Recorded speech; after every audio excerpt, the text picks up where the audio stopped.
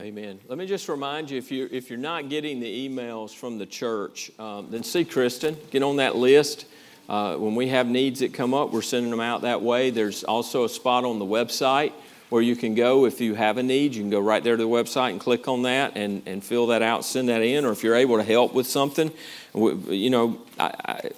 I guess it's a good problem to have. We got a whole lot more people willing to help right now than we have people that need help. And again, this is just such a different event. It wasn't a major wind event for us. The flooding, you take the rain and the flooding out, and it's a non-event for us. But it's not a non-event. We got a lot of things going on. But folks, if here's what I know.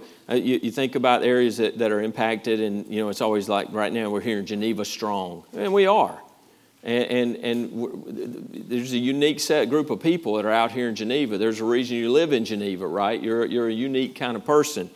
But in the body of Christ, we're to help each other and be a part of this, okay? So if there's something you can use some help with, whatever it may be, if it's pride, put aside the pride, okay? Because this is family. And let us know that if there's something that you need help with. Let us know, because we really, really, really do want to be a blessing. Because there's so many people who are going, man, I feel guilty because I don't have any problems. And they want to help. So appease our conscience, okay? Appease our conscience. Help us as weaker brothers and sisters. Help us feel better about things. Let us be a help to you, okay? So if there's something we can do, if it's running to the grocery store, if you need to ride somewhere, whatever, let us know. Let us be a help, okay? So make sure you're getting that information. I do want to mention this. I don't do this often. I don't do it always, and I don't want to be tied to doing it. But this past week, we did have some special birthday. Like today, Michael Ummensetter.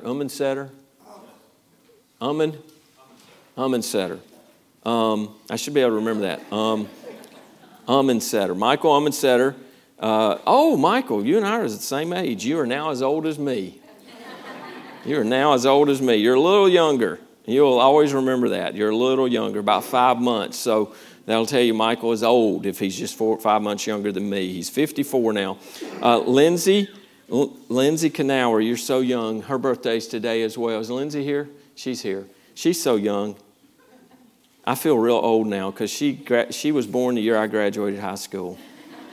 So I'm not telling you what year that was. So anyway, she's young. Bill Seltzer had a birthday this week. Mike Bowen had a birthday. And Mr. Levi Duncan had a birthday this week. He turned 1. Amen. And then I have to tell you, because he's special to me, Logan Knauer turned 4 this week. And Logan, it's hard to believe he's 4, isn't it? And I said, wow, too. Because Logan was the first baby born with me as a pastor. He's the first one as a pastor. So he's special to me. He's just special. He's just a great kid.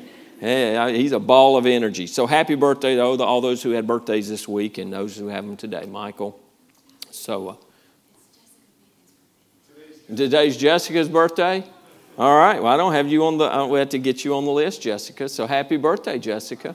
I'm not going to ask your age. That's inappropriate. You never ask a lady that. If it were Noah, we'd make fun of it. But it's you, so we're not going to say anything. All right. All right. Praise the Lord. All right. Well, let's get started here. This week, we're going to venture off. We're taking another exit off of our study through 1 Corinthians, and for the next 2, maybe 3 weeks, we're going to do a special little study within the study. And so, what kind of spurred me on this thought was I was at a meeting last week. Well, it would be 2 weeks ago Tuesday. Several of us went to a meeting, and it had to do with really reclaiming America. And our responsibilities as Christians. And we got to hear a guy named David Barton. Many of you know him. He spoke for an hour without taking a breath. It was incredible. The guy is just a wealth of knowledge. And but anyway, as I came out of that, I said, there's some things I want to communicate that I heard from that. And from that, I'm going to have 2 or 3 weeks of what I want to share with you. But it begins with this. So in order to get there, I got to lay some foundation work. Okay, so that's where we're going to start today. So I'm going to start with this. On November 8th, so November 8th is, y'all know what that day is, right? It's Election Day. And that's 30 days from today. 30 days from today. And I want to encourage you as your pastor, I want to encourage you to vote. I don't know. We don't do a survey here. I don't have any idea what it would be like in our church. I have a feeling our church represents well in the ballot box. I think you do, but if you don't, I want to encourage you to vote. If you do, but you may be going, it's going to be a landslide or this or whatever reason. Don't assume anything. Vote, okay? I want to encourage you to vote. And as a Christian, I want to encourage you to vote your Christian values based on the truths that we live by found in God's Word. Amen? So voting is great. Voting to do your civil duty is great. But vote your godly, biblical worldview principles. Okay? Stand on that truth. Now, I want to say this as we begin. If you're not registered to vote, do not delay. I don't know if anyone here is not registered to vote, but if you're not, then don't delay, because and I wish I'd have started this message a week ago, but the Lord put a different message on my heart. But you've got 2 days to get registered. You got tomorrow. Well, today, I guess you could go online. You can go online and do that. You can do it today. You can do it tomorrow. You can do it Tuesday. But the deadline is Tuesday, October 11th, to vote in this election round, okay? So if you're not registered to vote, please, I'm begging you, get registered, okay? And you may say, well, I'll register, but I'm not going to vote because I don't vote, so I just don't get involved with it. I just don't think we should get involved. Whatever. If you're saying that, then I'm pleading with you, get registered to vote. Now, then, let's hear what I got to say over the next 2 or 3 weeks. And at the end of that, if you still feel like you should not be involved in this and you need to take your hands off of it and you don't want to vote, you don't have to go vote. But you can't go vote if you're not registered to vote, and you got to get registered to vote by Tuesday, okay? So I encourage you to do that. Tuesday, October 11th. Interesting, so I had a note handed to me this morning. It goes right in line with what we're talking about. And it has the date of deadline of October 11th. And if you want to get registered to vote, you go to voteseminole.org. You can register to vote there. There's a register to vote button that you push. So voteseminole.org, voteseminole.org if you're not registered. And the statistics that, and I don't know, this was given to me, but I think this is accurate. 50% of churches, people in churches, Catholics, Protestant, all of them, 50% are not even registered to vote. So when you have a low voter turnout, that's based on the number of people who are registered to vote. So there's a lot of people that aren't even registered to vote, okay? So if we're going to represent our worldview, our beliefs, if we're going to be represented in our representative government that we have here in America, then we need to vote, right? Amen? Okay, so I'm encouraging you to do that.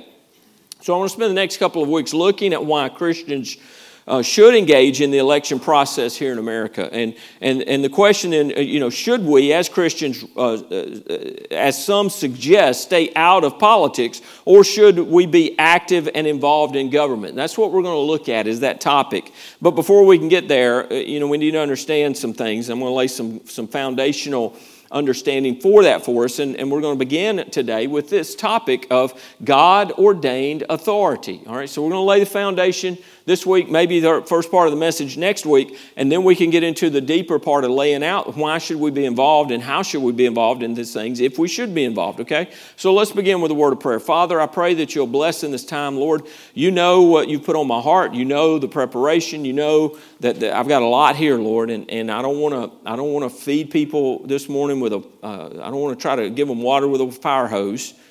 So I want to be calm in my presentation, but Lord, I would love to get through as much of this as possible today so that we'll be further down the road next week. But Lord, I just pray that you'll guide my thought and my speech. And Lord, already I know you've prepared our hearts. And right now, if there's a distraction, if there's something on our mind, on our heart, in our spirit that is a distraction from hearing your word and receiving what you have for us today, Lord, I pray right now will be a time where we just give that to you. We would turn off those distractions, Father. We would just focus our hearts, our minds on you right now to hear from your word. And God, I pray that you'll do what only you can do this morning through this. In Christ's name we pray. Amen. Now, in the Bible, God outlines authority structures that provide direction for the family, for the church, for the workplace, and for government. And by virtue of who he is as creator of all things, God is the sovereign ruler of the universe. Amen? He has all power and all authority, and He entrusts roles of leadership to individuals in the family, in the church, in the workplace, and in government. And God has all authority and thus is the source of all authority. And so we've talked about this before with authority, in the line of authority. You have intrinsic authority, which is, it's God as authority because He is God and He has all authority. So that's intrinsic authority, and it's because of who He is. There's also direct authority, where He can, and it's kind of what we'd call maybe derived authority. It's delegated authority in the sense that I don't want to use that word yet, but it's more derived, but it's direct. It's where the Lord says to do something, and because He has authority, when He says to do it and He gives us a command, then we're to follow that, right? So that then gives us the authority in whatever that area would be. Go and make disciples. When we're told to go and make disciples, we're to go and to teach and to preach the death, burial, and resurrection of our Lord and Savior Jesus Christ. That's a command. The great commandment's given to us. The great commission is given to us. He's given us these things. He's told us these things, and we are then authorized. A lot of times we go, well, I don't know if I'm authorized to do that. Yes, we are authorized. In fact, we're not just authorized, we're commanded to go make disciples. So we are to preach and to teach other people. We're to share our faith with other people, to love the Lord our God with all our heart, mind, soul, and strength, and to love our neighbor as ourselves. Those things, we don't have to have someone give us authority to do that. We have that authority because God's given it directly to us. But then there's delegated authority, and that obviously is authority that He delegates to others. And there are authorities in our lives that God has designated that authority to. So the orderliness that we find in structures of God-ordained authority reflect the order of God's own nature. All right, so we're going to look at this first. If we're going to talk about authority and submission relationships, then it's interesting that how God works and how God models this. Even this He models for us, okay? So God is a Trinity, 3 in 1. God the Father, God the Son, the Lord Jesus Christ, and God the Holy Spirit. The Father sent the Son into the world as Savior and Redeemer. Amen? 1 John 4:9. In this, the love of God was manifested toward us, that God has sent His only begotten Son into the world that we might live through Him.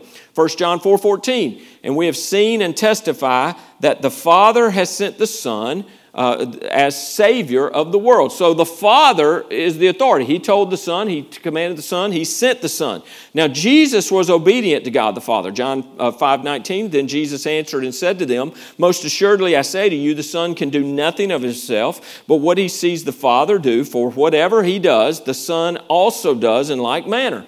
So after His death and resurrection, Jesus returned to heaven. He and the Father sent the Holy Spirit to comfort Jesus' disciples. It was one of the roles of the Holy Spirit, to lead them in all truth, to remind them of the words of Jesus, and empower them to carry out Jesus' commission to spread the gospel. John 15:26.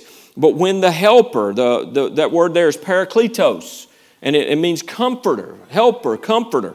When the Helper comes, when the Comforter comes, whom I shall send, this is Jesus saying this, whom I shall send to you from the Father, the Spirit of truth who proceeds from the Father, He will testify of me. Acts 1:8, but you shall receive power when the Holy Spirit has come upon you, and you shall be witnesses to me in Jerusalem and in all Judea and Samaria and to the end of the earth. So each member of the Trinity works within the structure of authority and fulfills their specific role, perfectly completing the others and demonstrating God's glory. So we see that within the Trinity. The Father sent the Son. The Son came and obediently He did exactly what the Father's wishes were. He went to the cross. He died for our sin. He was buried. He rose again. He ascended back to heaven. He told the disciples, I'm going to go back to the Father and then I'll send you the Comforter. And He goes back and He sends the Comforter, the Holy Spirit. From God, He and the Father, Jesus and the Father, send the Comforter, the Holy Spirit. So the Holy Spirit is under authority. Jesus is under authority. And they recognize God as all authority. Amen? So we see this structure of authority even in the Godhead.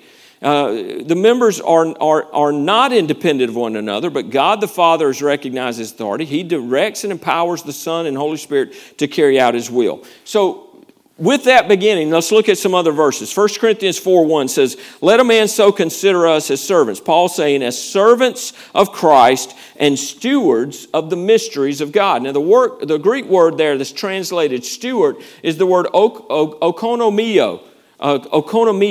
And it's derived from two words, oikos, which means house, and nomos, which means manager. So it's house manager. And we get the idea there, the historical reference to that word is someone who manages the affairs of a household. I remember when we were going through this, and we came to this passage, I think I referenced Joseph. And when Joseph was in Potiphar's house, when he was a slave in the house, he had authority over everything within Joseph's household. He was the manager. He was the overseer. No one there was over Joseph except for Potiphar himself. He goes into jail. It's the same thing. And then God miraculously brings Joseph out of there, and he ends up in the same type of position over the entire country of Egypt, that the only person who was over Joseph was Pharaoh. And so he is the manager. He is entrusted with that. He is this house manager, this steward. He has the responsibility of stewarding, of managing that whatever that person owns, okay? So this word is used in other passages to indicate how God manages his relationship to the world and at a given time. So in Ephesians 3:2, here it's in the context of the institution of the church. And we notice what Paul says about himself. He says, if indeed you have heard of the dispensation. Now it says dispensation in my New King James. Yours may say stewardship. It's the same word there. It's the stewardship, the dispensation of the grace of God. So have you heard of the stewardship of the grace of God? The stewardship of the grace of God, which was given to me for you. That's what Paul says. So Paul viewed himself as a steward, an oikonomia. He was to dispense, to steward, to manage God's grace, what we saw right there. And back in 1 Corinthians chapter 4, he was to be a dispenser and steward and manager of the mysteries of God, which were given to him, listen, by God for us. Okay, this wasn't Paul just said, I'm going to take this on and do this, just because I think it needs to be done. God called him and equipped him in that way and put him in that position of authority. Amen? So now, so how then, let's look at this. So how then does the sovereign, omnipotent God of the universe, as declared in and by the Scriptures, how does he administrate, how does he manage and steward and dispense his reign in a fallen world that has fallen in sin today in his physical absence? How does he do this? The answer is via his ordained institutions. God has put these God-ordained authority structures, he has established these, and it is through this that he works through these, through his delegated authority. That's what we're going to look at. I know this is deep, all right? So I'm going to try to help you understand this. Now, as we go deeper, it's important here in getting this big concept. We're going to go a little deeper. So the Apostle Peter is instructing early Christians regarding the institution of the state, talking about government, okay? And in 1 Peter chapter 2, verses 13 through 15, I'll read those in a moment. And the context of the passage that follows, it pertains to believers having a good witness with the leaders of the state. That's the context of what he's saying. All right, you're to have a good relationship with the government that he has instituted. And so verse 13 through 15, therefore submit yourselves, okay? Submit yourselves to every ordinance of man for the Lord's sake, whether to the king as supreme, or to governors, or to those who are sent by him for the punishment of evildoers and for the praise of those who do good. For this is the will of God. Okay? Is this contrary to God's will? No, this is the will of God, that by doing good you may put to silence the ignorance of foolish men. Now the main verb there, or action of this God-given command, is to submit, to subjugate. In the Greek, the Greek word there is hupotasso. And it means this. It means to place oneself under. So when we submit, it's humility, right? It's to be submitted. I was going to read this morning, and Brother Fred had that he wanted to read, but I was going to read in Philippians chapter 2. And we saw where the Lord, He made Himself of no reputation. Philippians 2, verse 7, He made Himself of no reputation, taking the form of a bondservant and coming in likeness of men, and being found in appearance as a man, He humbled Himself and became obedient to the point of death, even the death of the cross. So when we start talking about these authority and submission structures, it's on us, folks.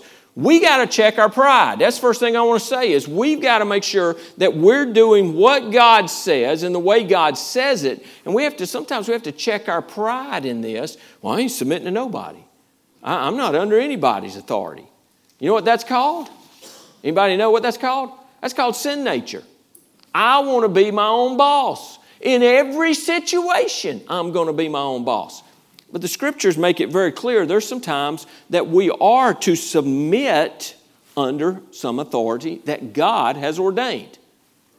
Don't get mad at me yet. I've got a long way to go yet. You'll understand. Don't get mad yet. So, therefore, submit yourself to every ordinance. So it's to place yourself under. And in this case, the reference is the institution of the state or government. But more broadly, if you'll notice in that verse, that Peter includes the word every. And what he's saying, it's meaning every, including every other God-ordained institution. Or that's the word the New American Standard uses institution, the ESV uses institution, the New King James uses ordinance, as I just read that. Therefore, submit yourselves to every institution, every ordinance of man for the Lord's sake. And we're going to understand what those are. So what exactly is an institution in terms of the underlying Greek words translated into English here as institution? Now, let me start with this. Is there ever a time where we read something in our English Bible and it just doesn't really fully capture what the original language had to say? Anybody, Todd, you're a Bible translator. Can anybody give me one single example that comes at the top of your head? I'd love for you to give me one example. I mean, I would just love for you to give me one example in Scripture that does not capture anybody, any word that we use. I'd love for you to... Love. I tried to give you a big old fat hint there. Yeah, the word love. You know, because we don't have the words in English to capture the different words in the Greek that convey love, right? You have phileo, you have agape, you have eros. So we don't translate it with a specific word for each of that. We just put the word love in there. So when you're doing a study, you need to go back and look at what word is for love there. So there are times where maybe our English word doesn't quite fully capture the concept. So we're going to look at that when we're looking at this word here for institution. Now going back to 1 Peter chapter 2, verse 13. And you can see there, I copied and pasted in there the word and then the Greek words. And I'm going to explain what they say here. So submit yourselves. That's that word hupotasso. And is to submit yourself under, to put yourself, it's a humbling word. We're to submit ourselves under to every ordinance or institution. That's the word katesis there. Of man, anthropinos. You know what? Those are easy to say in your head, aren't they? I get up here and start to say them out loud and they don't come out. Anybody, does that sound like any word you know? Anthropinos.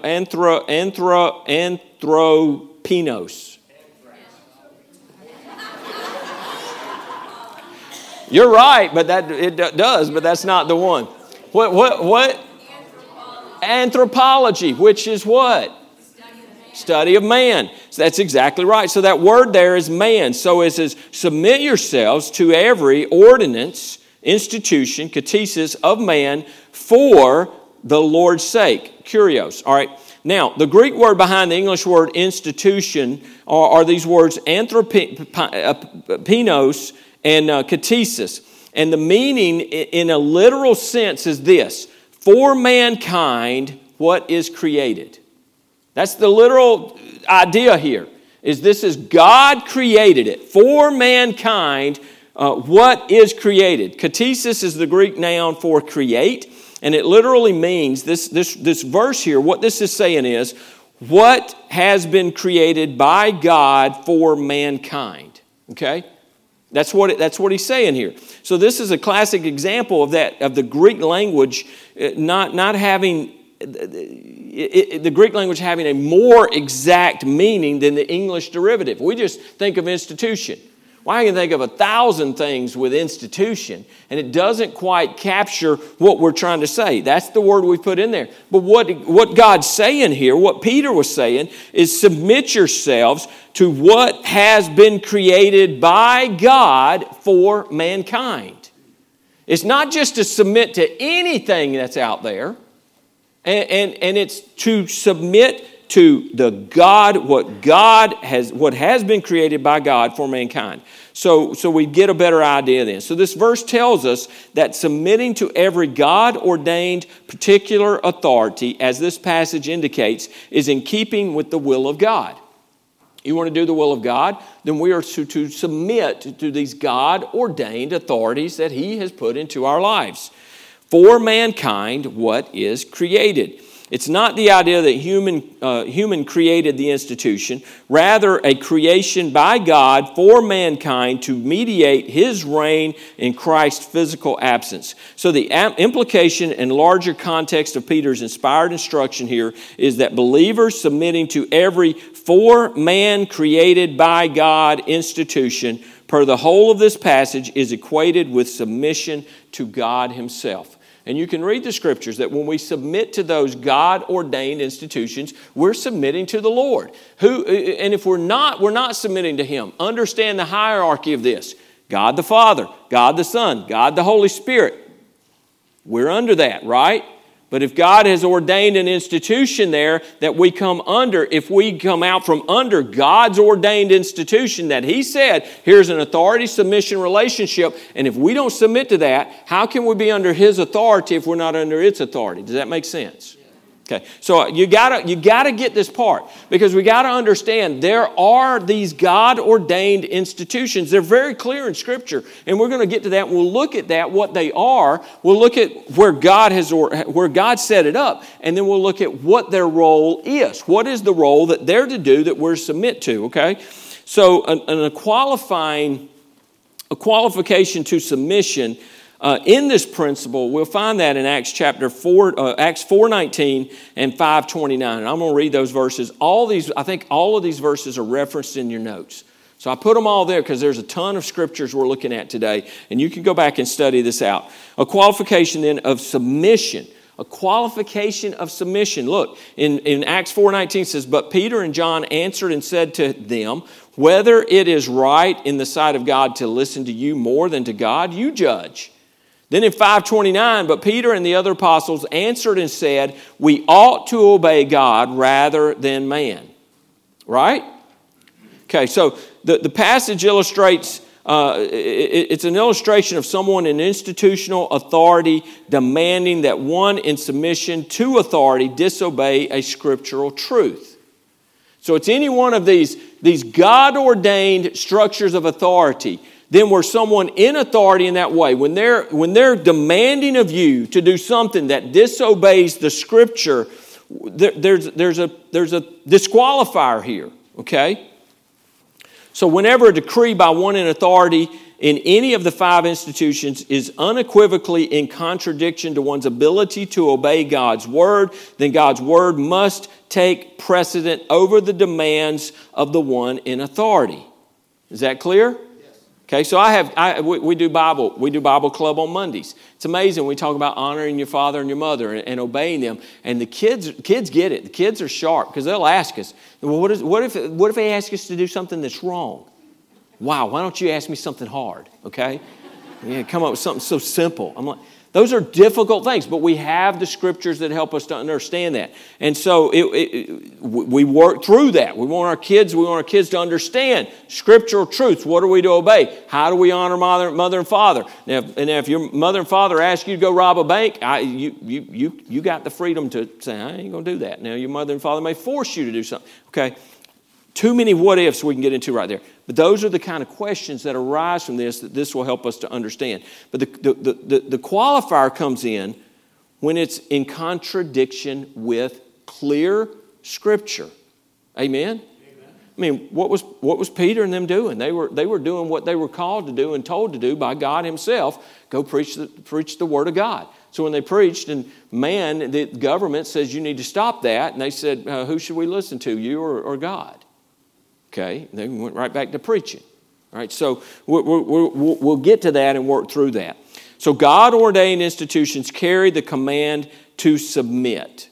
Okay, so there's an authority and a submission in these institutions.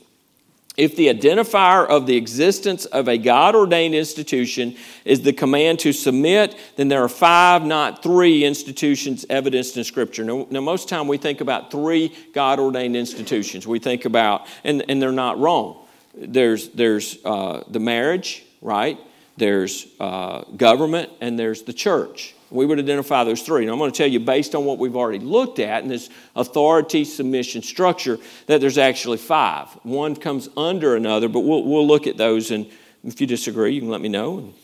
Maybe not. Maybe open your eyes to something this morning, okay? So we're going to identify these 5 explicit authority, submission relationships with supporting scriptural passages that show that relationship.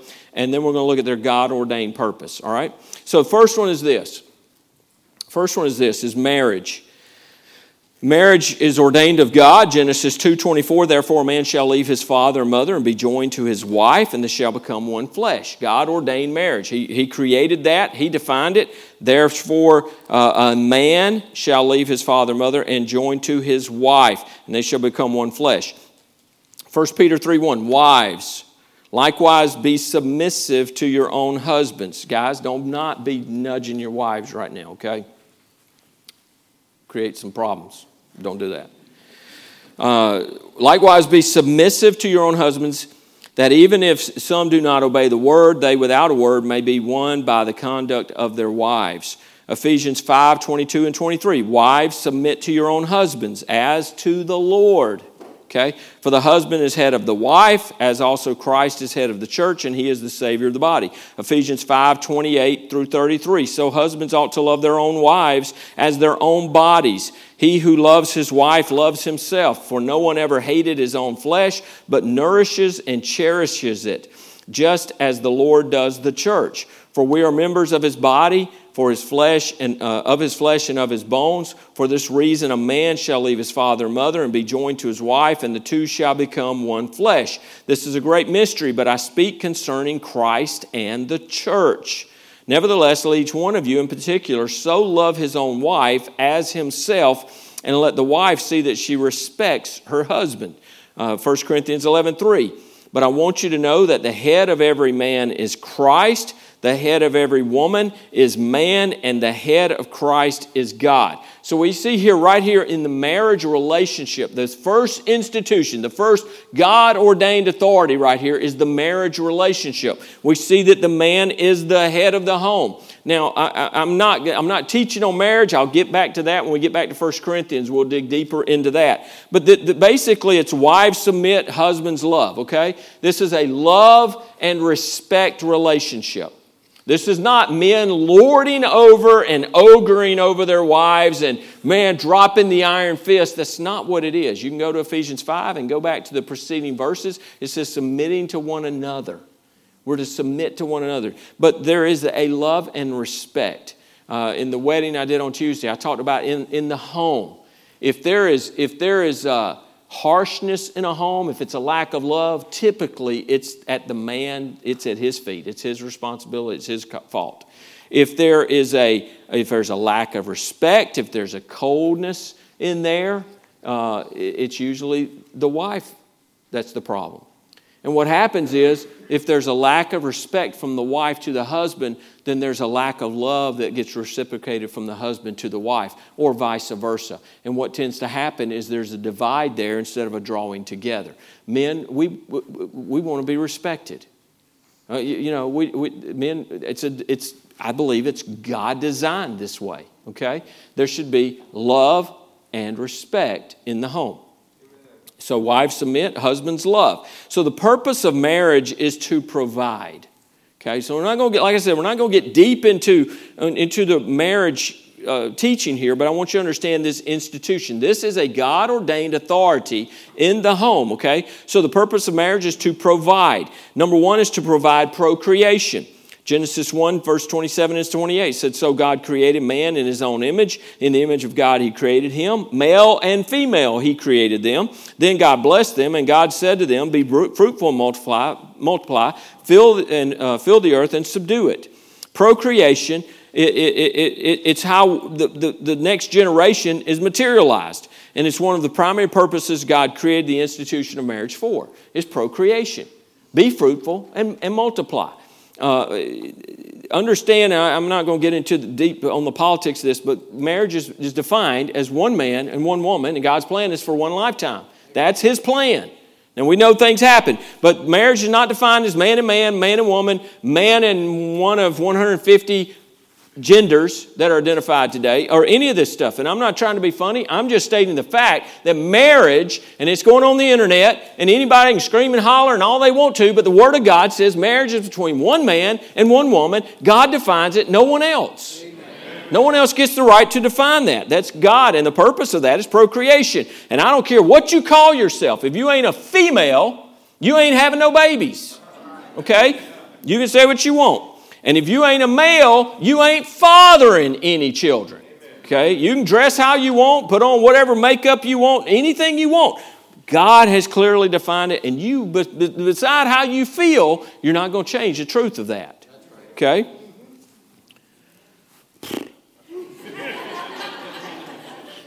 That wasn't even in my notes. All right, other purposes for the institution of marriage. There's some other purposes. Number 2 is to provide a personification of Christ's love for the church. That's a reason for marriage, is this personification of Christ's love for the church. It's a picture of the love that Christ has for the church. It's a picture. Our marriage should picture that. Love and respect. We ought to see that. Ephesians 5, verse 24 through 27. Therefore, just as the church is subject to Christ, so let the wives be to their own husbands in everything. Ladies, if you don't like that, you got to deal with the Lord, not me. Okay? This is what the scriptures say. That you are subject, just as we are subject. The church is subject to Christ. The wife is to be to her own husband in everything. And then husbands here, love your wives. Again, this is the submission, the authority and the submission. And it's the role of each. Husbands, love your wives, just as Christ also loved the church and gave himself for her, that he might sanctify and cleanse her with the washing of water by the word, that he might present her to himself a glorious church, not having spot or wrinkle or any such thing, but that he should be holy and without that she should be holy and without blemish. Number 3 is to provide partnership. Genesis 2:18, and the Lord God said, it is not good that man should be alone. I will make him a helper comparable to him. Amen? Any of the men agree with that? Yeah. It ain't good for us to be alone. I'm praise the Lord for my wife. I'd go crazy. I would. So it's partnership. And the 4th thing here is to provide pleasure. Amen? Preached on that a couple weeks ago. Y'all can amen that. We finally loosened up in here. All right? Proverbs 5:18 and 19, let your fountain be blessed and rejoice with the wife of your youth as a loving deer and a graceful doe. Let her breast satisfy you at all times and always be enraptured with her love. The marriage relationship is to provide pleasure. So God has ordained that submission authority relationship, and there are very specific things. And so we notice that these 4 manifold purposes of God's construct of marriage, they're all wonderful things. To procreate, to personify Christ's love for the church, for the partnership and for the pleasure in the marriage. These are all wonderful things. So God intends for marriage to be fulfilling as long as it is conducted in His ways between one man and one woman. All the others they're going to have problems. You cannot do things contrary to God's way and just think it's going to be blessed and then wonder why it's not blessed. There are going to be problems. Now, folks, make sure you prioritize your marriage relationship, okay? Prioritize that relationship. Work on that marriage relationship. Safeguard it. Protect it, okay? Wives, protect that marriage relationship. Men, protect that marriage relationship. Guard your hearts, all right? So that's the first. Now, All right, that's one. That really is 1A. All right, so now 1B, which falls kind of under the authority of of marriage, is the family. And this is an institution that the Lord has. This is God-ordained authority right here, is the family. Ephesians 6, 1 through 3. Children, obey your parents. Okay, obedience. Obey your parents in the Lord, for this is right. Honor your father and mother, which is the first commandment with promise, that it may be well with you and you may live long on the earth. Colossians 3:20. Children, obey your parents in all things. Parents, you can nudge your children now. Okay, here's a place you can nudge. And you say, listen. So children, obey your parents in all things, for this is well-pleasing to the Lord. Hebrews 12, verses 5 through 11. And you have forgotten the exhortation which speaks to you as to sons. My son, do not despise the chastening of the Lord, nor be discouraged when you are rebuked by him. For whom the Lord loves, he chastens and scourges every son whom he receives. If you endure chastening, God deals with you as with sons. For what son is there whom a father does not chasten? Okay, so we're talking about here authority relationship, right? You have an authority, you have one that's submitted to that. And we also see in this verse talking of discipline and the discipline in a home. And the discipline a parent is to provide, the discipline and correction. God gives that. Why would we say, oh, no, we can't do that in the home? God does it. And you go, well, God's never spanked my hiney, then you ain't his. Because God spanks your hiney when you're his and you get out of line. And either you're saying you're perfect, which I know you're not saying, or you're saying you're not his. Because if you are a child of God, he corrects you when you're outside of his will. But if you are without chastening, of which all have become partakers, then you are illegitimate and not sons. Furthermore, we have had human fathers who corrected us, and we paid them respect. Shall we not much more readily be in subjection to the Father as spirits and live? For they indeed, for a few days, chastened us as seemed best to them, but he for our profit, that we may be partakers of his holiness. Now, no chastening seems to be joyful for the present, but painful. Nevertheless, afterward it yields the peaceable fruit of righteousness to those who have been trained by it. Now, that's the relationship of God with us, but that's the relationship in our homes as well. The discipline that's in a home, the correction that's in a home, how we raise our children. Now, the purpose of family, we had marriage, and the purpose of marriage was to what?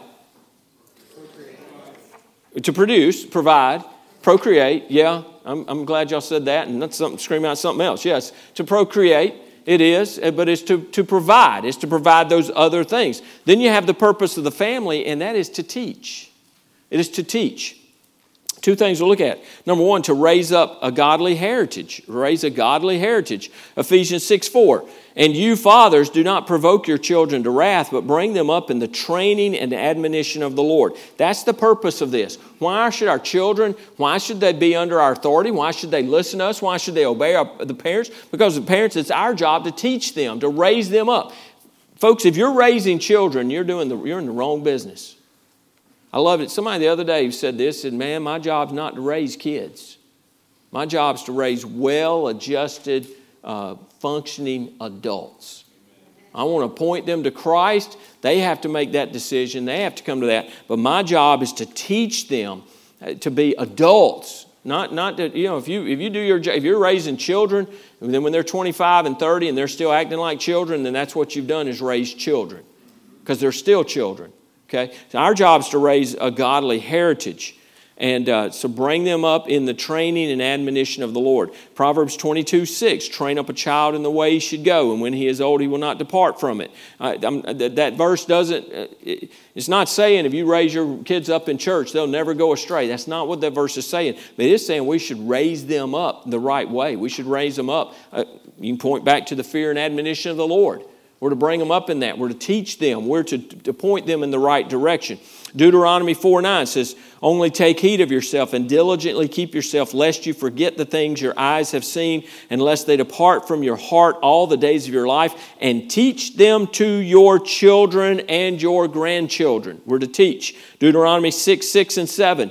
And these words which I command you today shall be in your heart.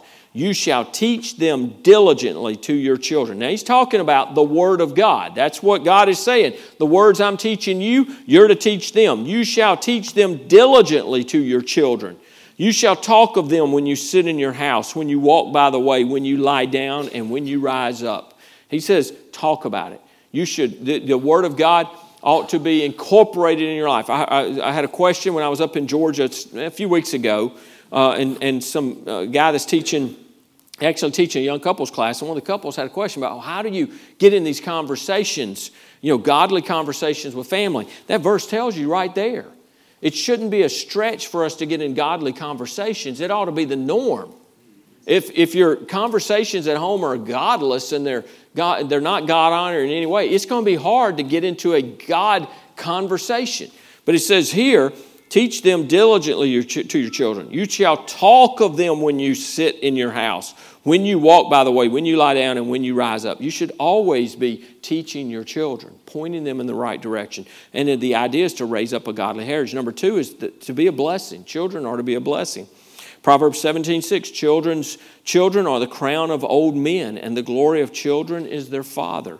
Proverbs 31:28, her children rise up and call her blessed. Her husband also, and he praises her. Children rise up. Man, they call you blessed. Your children, there's a blessing in that. There's love in that. It's an amazing thing. So the primary purpose of the institution of family is to raise godly children, listen, for the growth of the church. We're growing a church here, folks. Amen. We're growing a church here. We got 6 expectant mothers.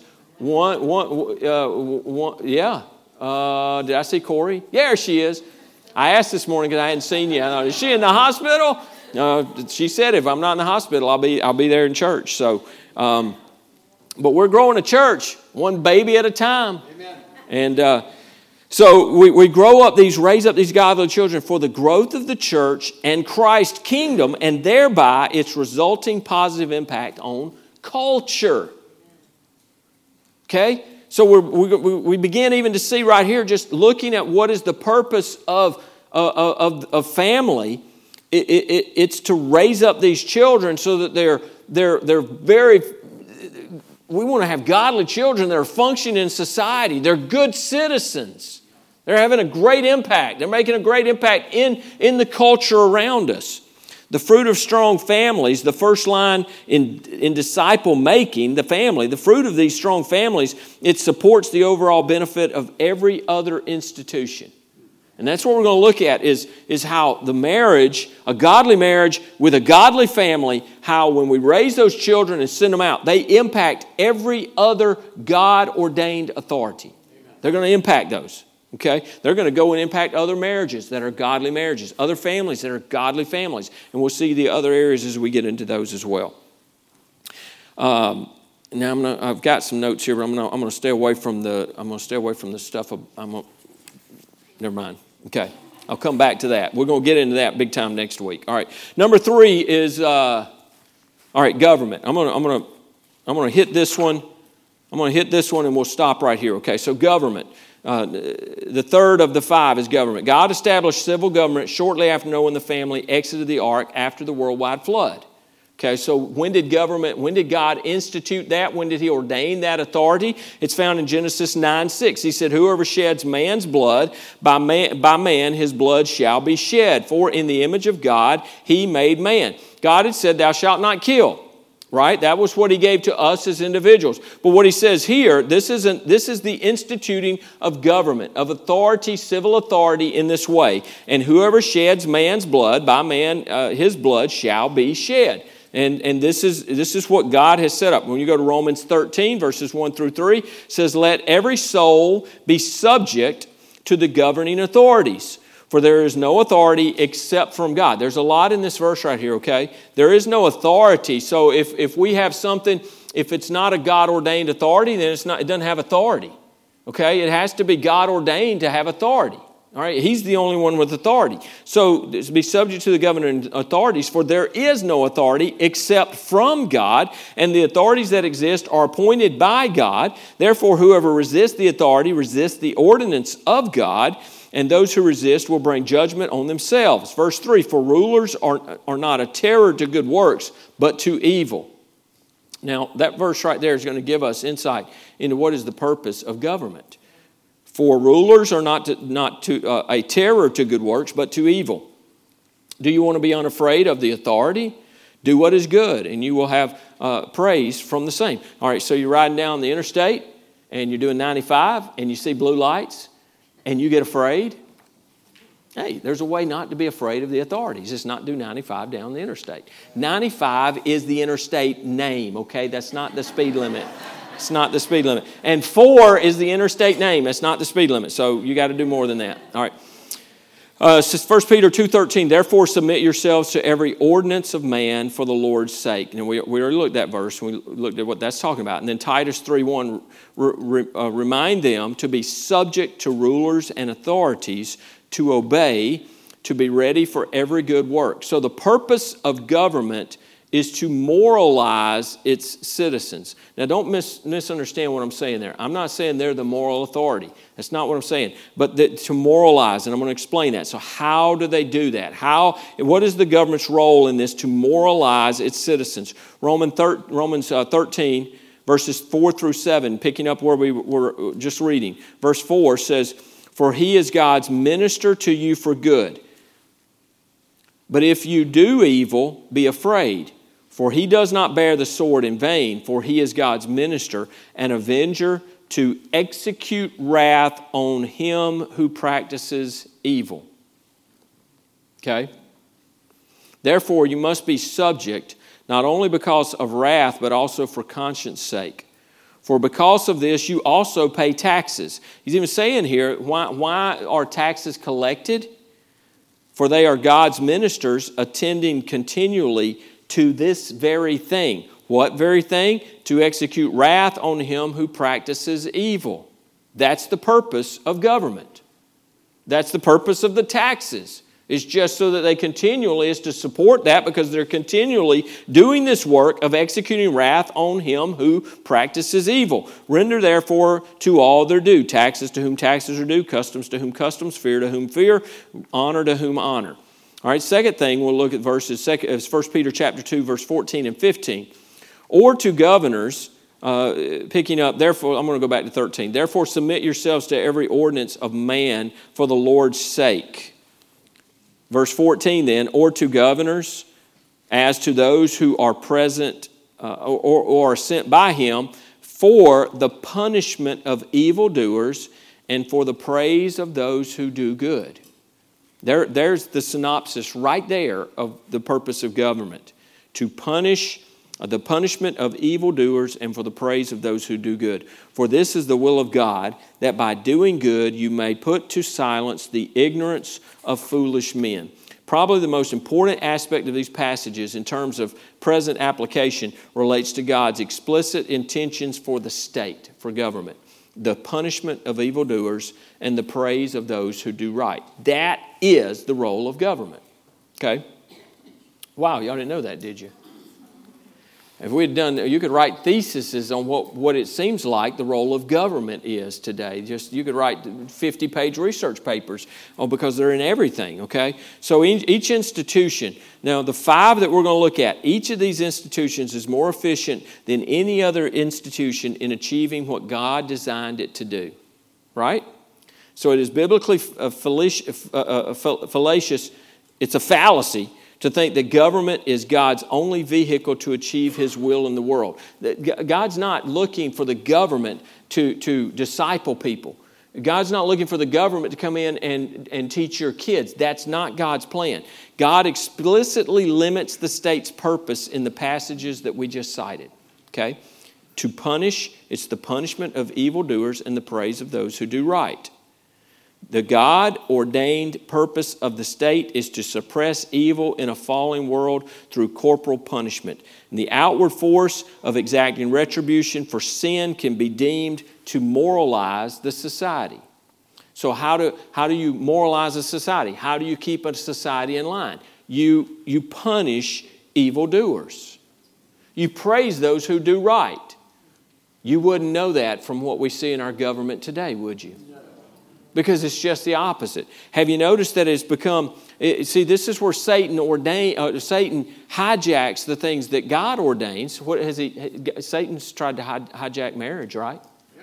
He's hijacked the family, right? He's hijacking government because he's taken the role of government and he's flipped it on its head. So it's no longer that the role of government is to punish the punishment of evildoers and to praise those who do right. It seems it's the punishment of those who do right and the praise of those who do wrong. That's exactly what's going on. And everything, instead of punishing evildoers, is let's let them out of jail. Let's not prosecute them. Let's not even have bail for them. What do you think that does in a culture, in a society? It just promotes further violence. It's exactly. So the role of government is clearly divine right there. It's clearly stated. It's limited. And nowhere else in Scripture is it expanded. That is the role of government. I am going to stop. That is. Okay. I was going to do one more, but I'm not going to do one more because that's what I said I was going to do right there.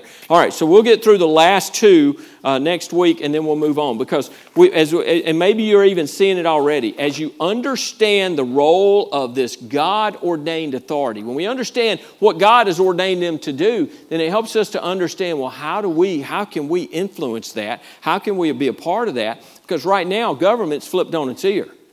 They've overtaken areas that God did not ordain them to do. They're doing things God did not say you can do that. They've overstepped that. They're in our families, they're in our marriages, they're in commerce, they're in the church. They're trying to, the government basically, to say it, the government wants to be God. That's what the government wants to be, is God. They want to rule everything. God has not given them the authority to do that.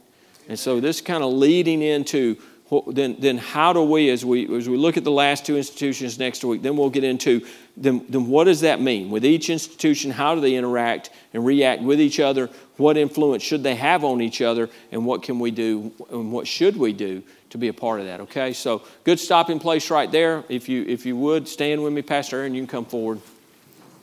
You guys can come forward. Little different message today, a lot more teachy than preachy, I hope, and I hope maybe you've learned something even in this today. And if you got any questions, I'd be glad to answer those. We're gonna have prayer here in just a moment, but I want to encourage you if you're here this morning, and I always say it, and people. I've never had anybody here ask me this, but I have had people in other churches go, well, why do y'all always give the gospel? Why do you always give an invitation? You know why? Because I don't know who's here this morning. There may be somebody here that needs to hear the gospel this morning. There may be somebody that needs to be born again this morning, and I want to give you the opportunity. And if we don't care enough about a lost soul to be inconvenienced for a few more moments to have an invitation, then you're probably in the wrong church. Okay? So this morning, if you've never trusted the Lord Jesus Christ, you've never confessed yourself a sinner, come to that place of understanding that I'm a sinner and I'm separated from God and there's nothing I can do about it. And this morning, maybe you've come to that place of realizing, I can't save myself. And I understand that Jesus Christ, God's Son, sent to this world, born of a virgin, lived a sinless life, and then went to Calvary and died on that cross, bearing our sin. He bore our sin. The Bible says He became our sin. And He died in our place. He substituted Himself for us. He paid the price. He died. He was buried and He rose again. And when He come out of that grave, He proved that He was who He said He was. And He won victory over death, over hell, over sin, and over that grave. And that's why we as believers, we don't worry about those things. Because we have victory over that, because we have victory through Christ. This morning, if you've never come to that realization, but you say this morning, I need to be born again. I need this morning to come by faith and trust Jesus Christ as my Savior. I need to receive the gift that He's offered me. I understand my sin. I want to repent of that sin and call on Him. If that's you this morning, now I'm going to invite you in a moment. We're going to play. And I'm going to invite you to just step out and come down here, and we'll take the Bible. We'll just introduce you to the Lord this morning, okay? I don't know why, but I feel led. I'm not sure if you can hear me, but my stepfather, Bill, lost his brother the day after his birthday. And his brother lived his whole life a sinner, not accepting Christ. And thankfully, he sincerely accepted Christ with my mom at his bedside just a week before he passed. Amen. Now, I sincerely believe he accepted. That man wanted to live so badly. He wanted to live so badly. But, don't put it off. That's right. He missed so many blessings in his life. And he was a precious man, but lived as a sinner. And he could have, don't waste time. Well, I pray to God that he truly was born again in that situation. I pray to God that's the case. But if the Lord is speaking to your heart, don't wait, because you're not even promised that you're going to live to see the sun go down today. Okay, you don't have any promises of even the next breath, and I don't worry about the next breath. Cliff says he's ready to. Was it Cliff this morning? He's like, I'm ready to go. Let's go. He was getting a train load up to go this morning. Listen, if you're ready, and then you know you're ready, man, there's great peace in that. There's great peace. But if you don't have that peace, if you don't have that relationship, then you don't understand what that peace is about. So we do invite you. Do not delay, because if the Lord's speaking to your heart, now is the time. Today is the day of salvation. You may have something on your heart this morning. The altar's open. And if you want to come pray for a family, you want to pray for the situation, you want to pray for Geneva, whatever, this is a place of prayer. And I invite you, I encourage you to come and talk to God. Okay, Father, thank you for